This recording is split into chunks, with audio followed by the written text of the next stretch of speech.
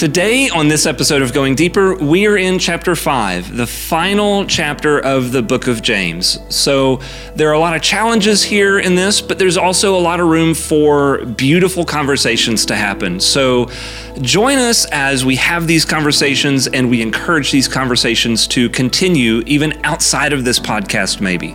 I'm your host, Kyle McCaskill. I'm Marie Burns. I'm Becky Clark. So join us as we go deeper.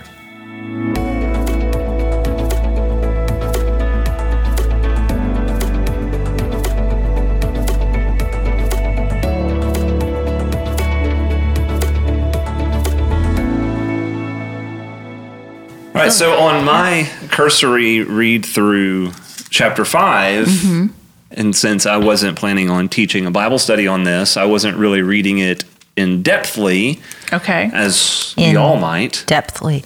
And I don't think that's a word. I made it up, so it's a word now. Perfect. That's what we do here on this podcast. That's right. We make up words.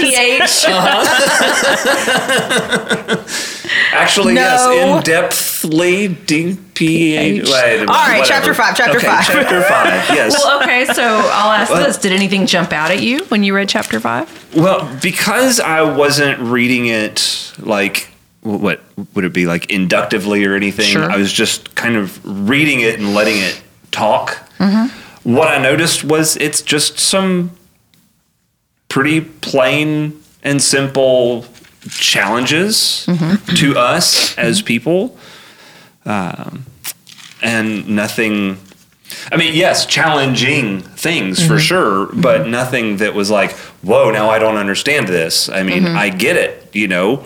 Pay people correctly. Don't hoard your stuff. Don't chase after worldly goods. That's kind of what I took away from most of the chapter. That's the first little bit, and it's kind of thought that he wasn't actually talking to the community, although if you are claiming to be a Christian and you do this stuff that's in verses 1 through 6, then you're not really a Christian and you're in trouble. The mindset for most commentators is he's speaking to people not involved in the church, and really what he's doing is he's talking to the oppressed, and he's saying, don't worry, they're going to be dealt with. But you, in the midst of this, verse 7, be patient. Okay. And long-suffering, and he goes on into that. So he takes the first part of chapter 5, and the idea from the smart peeps is that he shifts and he's no longer addressing it's an interesting his listener. topic because it's thought that it's connected to the end of chapter 4 because both paragraphs open the same way. And some it's come now and some it's now listen. Yeah. They think that it was just a continuation of the same conversation.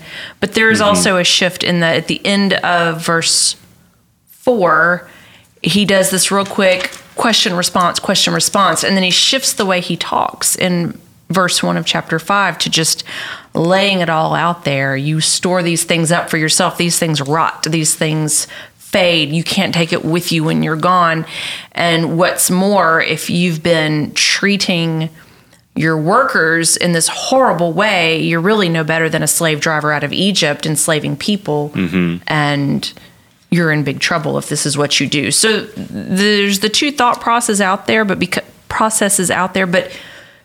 because he just drops in so heavy right here, and there's just not much grace mentioned. No, there. He's pretty harsh. I mean, I have that. What I do before we really start digging further into a study is I'll read through and I make notes and questions and whatever else. And I have so many notes that are like, this is really harsh and this sounds really mean. And oh my gosh, like, were people like this? And well, they think it's that he was trying to kind of, in a way, build up the ones who are suffering, build up the ones who are oppressed, and say, look, they're going to be dealt with.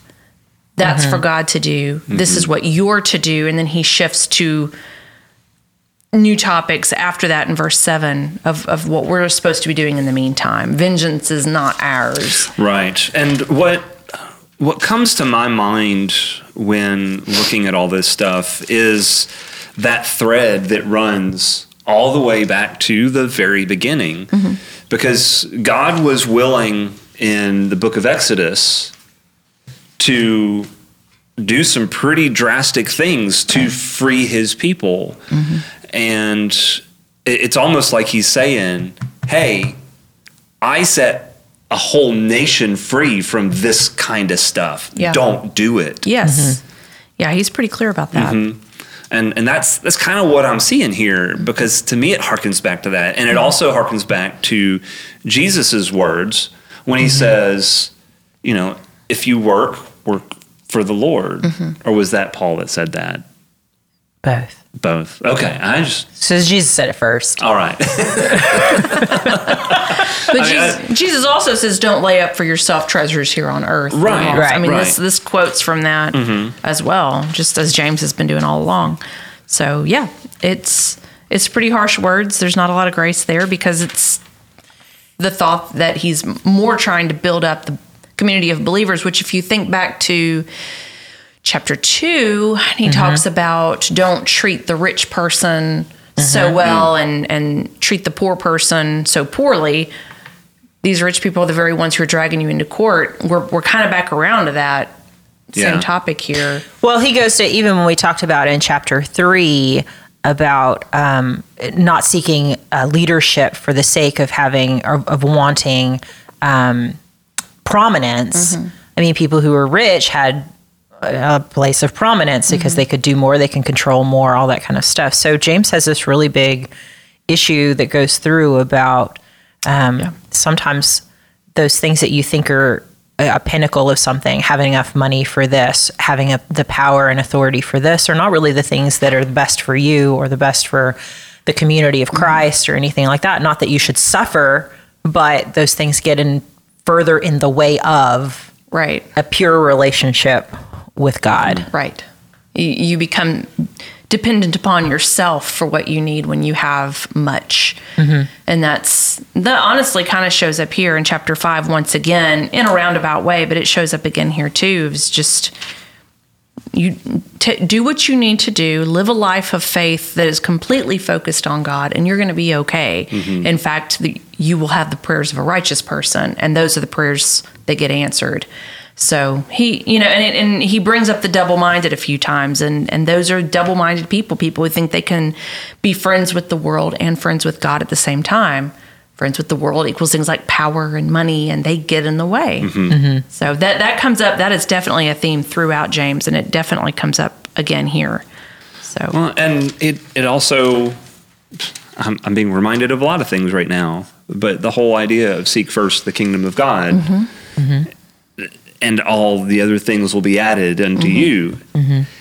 It's just echoing what you said, Marie. If we're really seeking after the heart of God, then there's so many other things that are going to be natural byproducts of that. We're going to naturally care for the needy, and we're naturally going to deal fairly with employees or workers or whatever. And if we are a worker, we are naturally going to want to do our best, not because it's any gain for us, but because that's what God has called us to do. Yeah, it's this last bit of chapter 5. It includes 7 through 12, but really on into 13 through 20 is what the life of a person totally devoted to God, and not just a person, but a whole body of believers. Verses 13 on are actually a huge challenge to the church today, and not one that I'm aware gets lived out very well much anywhere. Hopefully there's some small groups kind of doing these things, but he starts off with, is there anyone in trouble or anyone who's happy? And here are the proper responses in those things.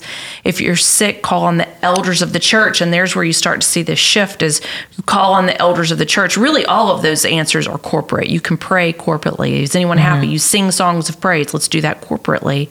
Is anyone among you sick? Let them call on the elders of the church. And these are people who are thought to, these elders are people with wisdom, many years in the life of the faith, that know what it means to call on the name of the Lord. And in the midst of that, you get forgiveness of sins, and you're maybe meant to think back to the story of the paralytic guy that his friends tear open a hole in the roof to get him down to Jesus. And Jesus is like, look at the faith of your friends here. And then he forgives the guy first. Of course, then there are people who are upset about that, and then he heals him. And you see where it can all work together when you've got a body of believers around you who are so devoted to the cause that they're going to carry you in to Jesus.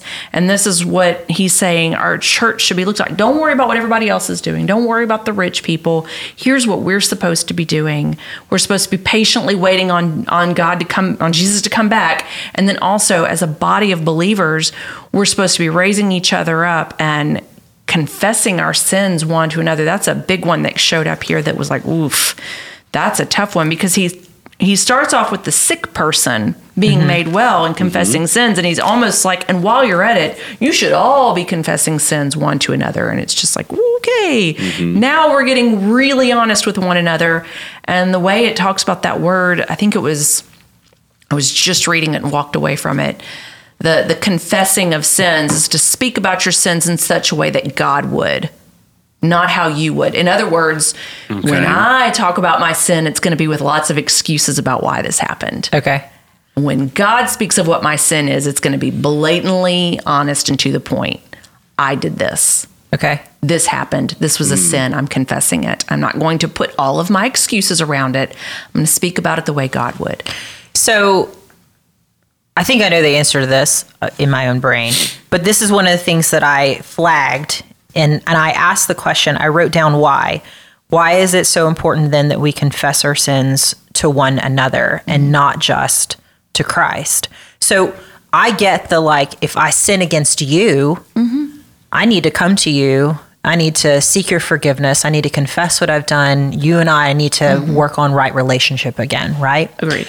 That's not what this seems to be talking about. This is just the idea of you need to get honest enough with each other in your community that you're actually laying a lot of humility out.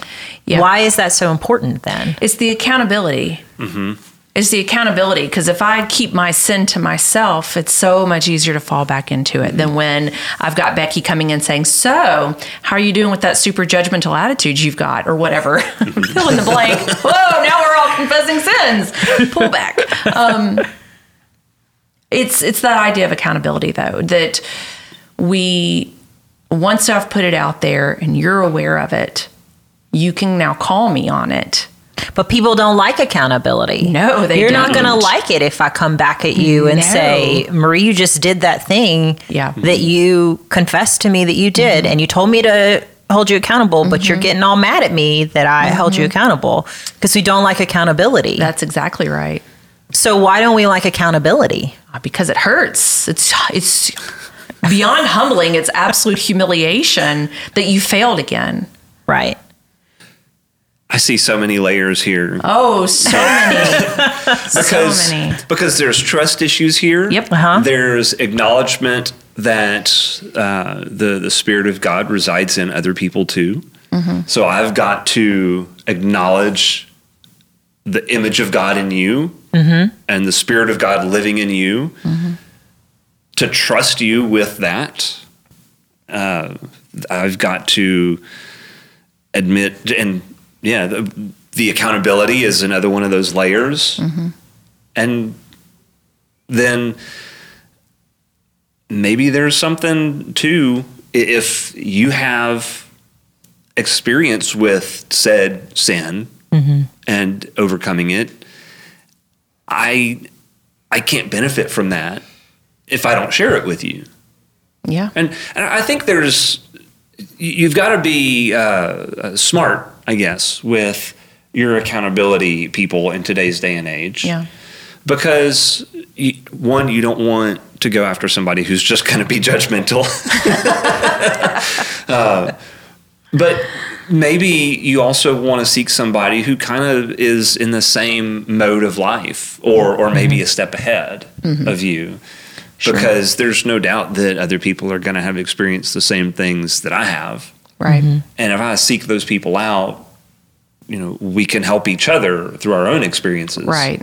Hopefully you're helping each other move away from it and not, so often it happens that we find somebody who stumbles in the same way we do, and they become somebody who holds us back. Right. And it's it's easy for me to mess up if you're messing up too, and we'll just be pitiful together. Yeah. And so you do want somebody who's further along in the faith. And I don't think James is necessarily saying you stand up in front of the entirety of your church and confess your laundry list. I do think this is ideally more for a small group setting. Think about the Wesley band groups and things like that, where they're part of that is confession. Yeah. And that they hold you accountable to how you're doing with the progress, but also to help you through it, because you're right. You need people who are further along in the journey than you. We mess up and we struggle with the humility of it and the shame, but what we leave behind is the part where it becomes our testimony. And it becomes a way to tell somebody who's not as far along as we are, you can make it. I made it too, and I'm going to help you through this. And that becomes a very beautiful part of the faith, of a life of faith with other believers, is somebody coming alongside you and saying, you're not dirt. You are a creation of God. And I know you're struggling with this sin. I've struggled with it too. Let me help you walk through it. That's the idea behind this, not to get together at the next church event and just you hear what she said that she struggles with and then become super judgmental. Right. But that may be one of the reasons that he holds off till now to talk about it, because in the previous chapters, we've had all these conversations about how you shouldn't gossip, how you should speak words of love and care to one another. And if you can't, you got to keep your mouth closed. Right. So now here we are.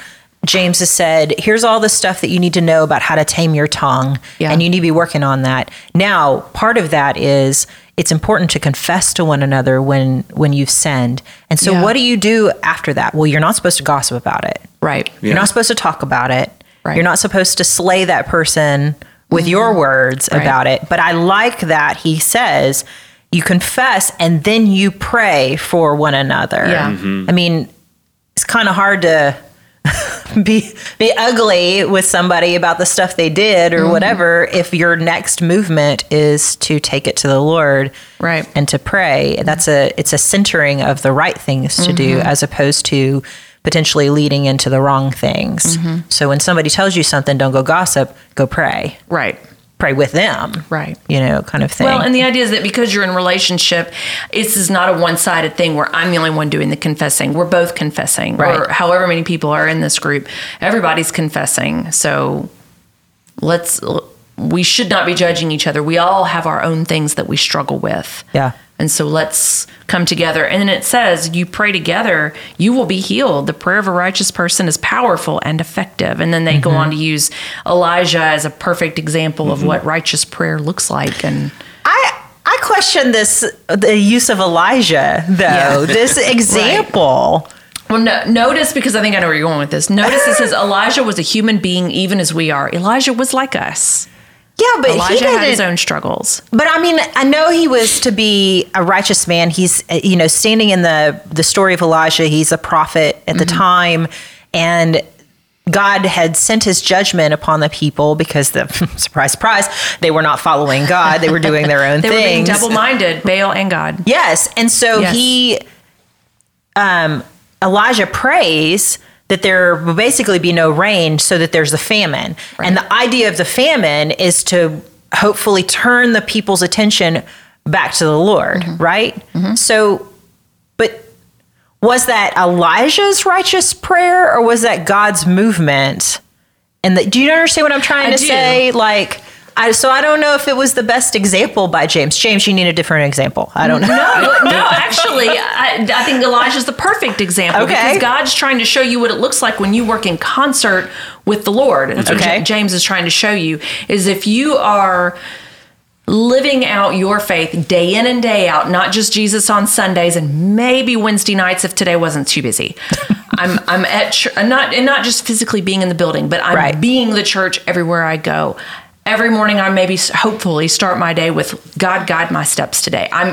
I'm breathing my life of faith. Then when I pray, what happens? I'm praying the will of God. So he's showing us what it looks like with some exceptions, because Elijah was human just as we are, which means Elijah screwed up. No, he screws up later. Yeah. Elijah screwed up. This was a good time. Yes, this was a good time. He did right things. We all mess up, and so did Abraham. He was an example used earlier. Abraham screwed things up big time.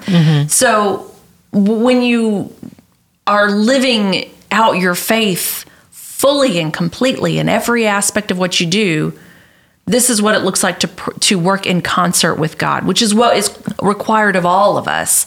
That is called on for all of us, is that when we pray the will of God. We are so in tune with Him that we recognize His will in a situation, and we can therefore pray His will. It's not God is this genie in a bottle, and I'm going to I've got this laundry list today. If you could just do these things for me, that'd be great. And it's more of a, God, I see you moving in this person's life, and they're maybe struggling with this thing, and I know you want to bring healing for them. Like, you just move into this place of prayer where you and Jesus are in sync.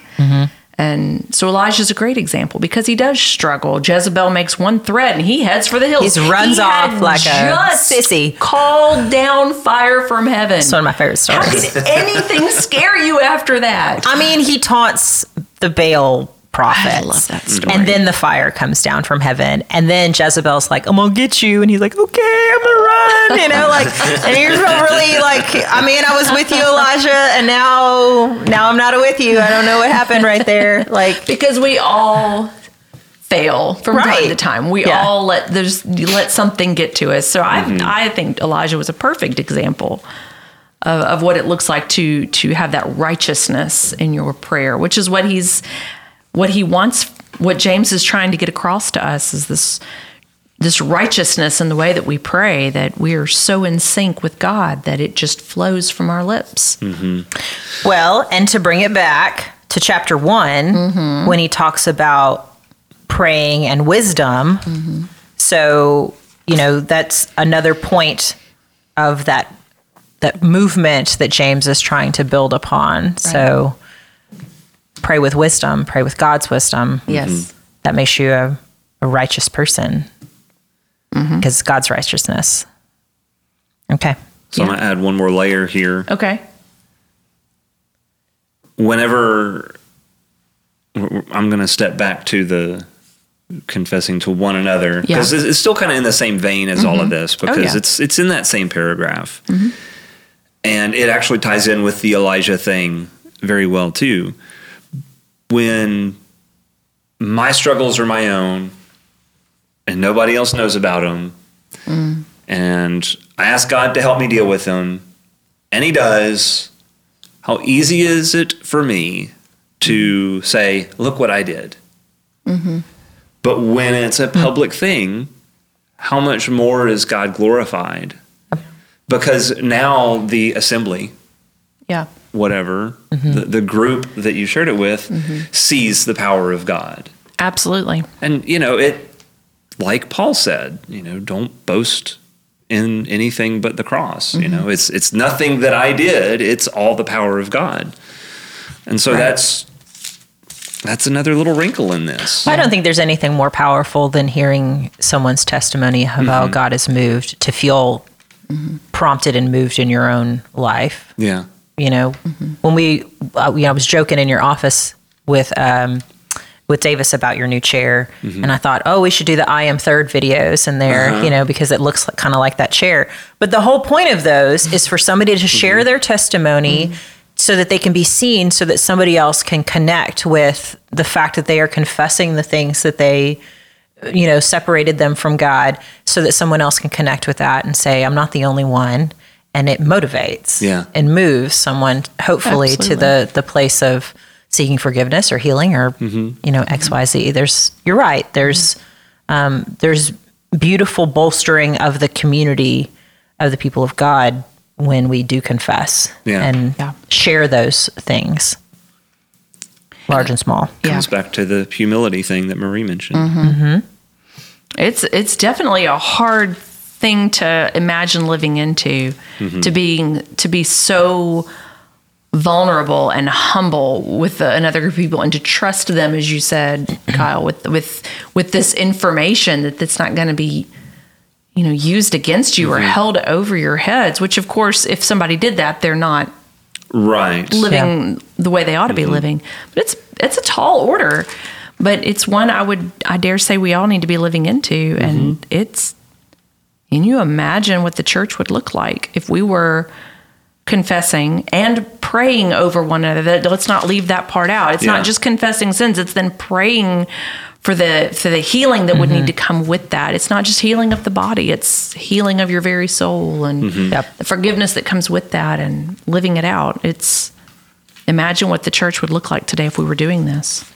Okay, so I've been waiting for weeks. Okay. Why does this book end abruptly? Do your commentators say? I've been waiting with bated breath for this moment to get to the end. Nobody has addressed that. No. Like, why does it just end the way it ends? I mean, they're good words, but it's like this is not the way it's supposed to end. It's just simply pointed out, and then it ends. Come on, smart people. Do some more work. I want some thoughts and some guesses of why they're so it's busy. Like this. Listen, most of the commentators are so busy trying to deal with the wording of 19 and 20 that they don't really address the fact that then it's just over because it's... Well, what's wrong with the wording because we have to dissect the Greek and how it might go back to something or other so that we don't make sure we say that it's not the people who save you from your sins. It's God that saves you from your sins. And it's like, really, guys, did we spend a whole chapter on that? Duh. Really? I mean, listen, I do not have a seminary degree. And God bless those of you who do, because you are smarter than me. But every once in a while, I think it works really well that we do this thing that we do because, like, you can say, Marie, this is not just a duh moment. You really need to dig in deeper because there's good, rich stuff under here. At the same time, if you were to happen down a rabbit hole, I can say, okay, Becky, come back. We do this really good tandem thing. It's like, okay, Marie, you need to dig deeper here. And it's like, okay, don't dig so deep there. Well, man, I was really hoping they were going to dig and tell me why it's just so abrupt. Like maybe there's a guess that the author of James that they're all guessing about like dies, some tragic whatever, and he could not pin anymore. He couldn't pin the final portion of the letter. I feel like their guesses wouldn't be any much better than mine, which was that there was a stack of papers that got spilled. He had a whole Devo book he was working on for Lifeway. I know that. And you proposed that. But you proposed that in the first week, and we're all in agreement. But now that we've gotten to chapter 5 and we've spent a whole lot more time talking about it, I don't know that that's necessarally the case anymore. I don't know that we could use that theory anymore. No, because I feel like there's been really good flow to better flow than I initially thought. Instead of it just being little pieces that kind of got stuck together, I really think after studying it more, it does have more kind of flow and consistency and building upon than I initially thought. And that was even after reading it a few times, but then digging deeper. True. So true. I don't think we can use that anymore. I like it though. It's fun. You're right. You are right that there is much more flow with this than I initially picked up on as well. Just want that noted that I am right. And digging deeper into the commentaries got us there. And it's just, spending an entire, two chapters on one thought. It's like, okay, now you're just padding something for your publisher. Anyway. Well, the name of this podcast is Going Deeper, so we kind of have to dig in a little bit. This is true. Okay, but I'm slightly disappointed. I'm sorry. It's okay. I am reading I'm about to finish one more commentary that I came across today and thought, well, here's a different viewpoint. Why not? I'll skip to the end. I'm almost done. Do you want me to skip to the end? I'm a pro at skipping to the end of a book. Becky reads the final chapter. Right? I read the first few pages of a book and then the last chapter, and then read everything between. So post your angry comments below as to how could she... I just want to know if it ends well. If I'm going to spend my precious time reading a whole book, I want to know if it ends well. That's fair. I get it. There was a really good movie that I liked from several years back, but I didn't like the way it ended. And so I would if you had watched the last 15 minutes of it. I turned the movie off at the curtain call. I was like, then that's good enough right there. Yeah. I know what movie you're talking about. I've watched plenty of movies like that. I'm just invested enough into this movie, and they've overcome some moderate obstacles, and now life is good. We're only 45 minutes into this movie. Something's about to really go wrong. It's time to stop. I'm not that bad. I will read the back end of the commentary and find out if they say anything about I'm there now. how it ends. So if I find something in there, I will specifically bring it up in the teaching. Okay. Perfect. And cover it. Otherwise, I'm just going to make stuff up. Well, maybe somebody didn't like the way James ended it. So just took it off. They didn't like his conclusion. With the way it ends, I'm kind of reminded of the scene from Forrest Gump,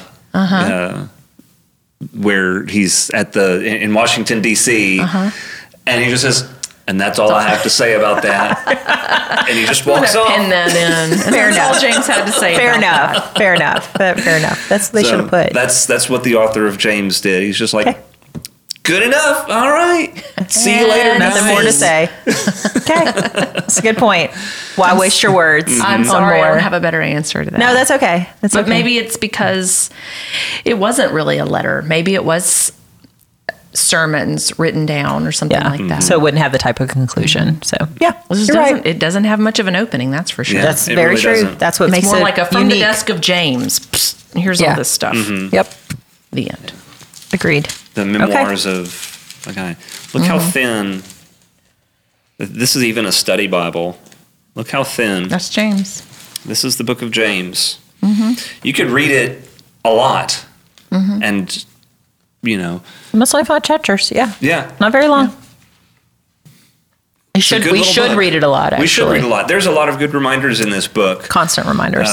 So those of you out there who are watching, listening, let us know what your favorite part of this book has been, because, or let us know what your most challenging part of this book has been, because surely for all of us, anybody that reads this that is aiming to follow Christ, there's going to be something in here that's going to speak almost directly to you, and you're going to say, ouch, that hurts a little bit. Yep. And there's also going to be some things that are very encouraging to you. So share with us some of those things that you find very encouraging. Share with us what you find very challenging. Because like we just were talking about, when we share these things with one another, there are tons of one another's in the New Testament, and this book is full of them. So share with one another. That's us. That's the other people who are on the same journey that you're on, that are listening and watching with you. So share those things with us, because that's the best way that God can be glorified in your struggles, in our struggles, in your life, in our lives. So give us a comment, ask us some questions. Let's keep this conversation going, even outside of the time that you spend watching this, because there's mighty, mighty power in the conversations that we have, not just at this table, but even online. Yep. Agreed. So this really does kind of wrap up. This is it. Season 3. It's done. I mean, We should just go to black, end it the way James does. Done. I don't think I'm going to do that. No, fine. You're not. You're no fun. I mean, after the way we ended season 2, which to me was very powerful with the book of Revelation. Oh, yeah. This one almost does seem kind of anticlimactic. Yeah. But we're here nonetheless. Should I tell them what's coming? Season 4 or anything? Just a cliffhanger? Well, we do have some plans that we know are going to show up eventually. We don't know if that's going to be season 5 or if that's going to be season 4. So there's time for us to do a little bit so of something. Exciting. We're gonna have at least 5 seasons. At least 5. Well, we don't know when the next episodes are going to come out, but they will be coming out eventually. So Stay tuned. We are going to do another season. We are going to do another season. That's what we know. The Or producers have greenlit the next season. We're hired back. We're hired back. Producers. For another season or two. AKA, we've decided that we're not going to stop. We're the producers. Like it or not. Yeah. We're coming back. So continue to give us a like, give us a thumbs up, give us a review, do all that stuff. If you haven't already subscribed, just go ahead and do it. Marie, you have to point down. It's down there. Yes, she gets to point this time. It's fun, isn't it? Mm-hmm. To do it. There you go. Right there. So go ahead and do the things. Hit the bell, the notification things. You'd think we'd be better at this. After 3 seasons. After 3 seasons. We're lucky. We're lucky to get a fourth. Do all the things. If there's a thing you can do that's a positive thing that you can do, for the podcast. Do that for the podcast. And just in general, do the positive things. We're way off track now. We do have a little bit of fun while we're doing this. So I do thank you, Marie and Becky, for the entertainment. You're welcome. I live to serve. I'm waiting for the blooper reel. So it'll get here eventually. I don't know. Maybe or maybe not. But with that, look forward to the next set of episodes, and we will see y'all next time. Thanks for listening.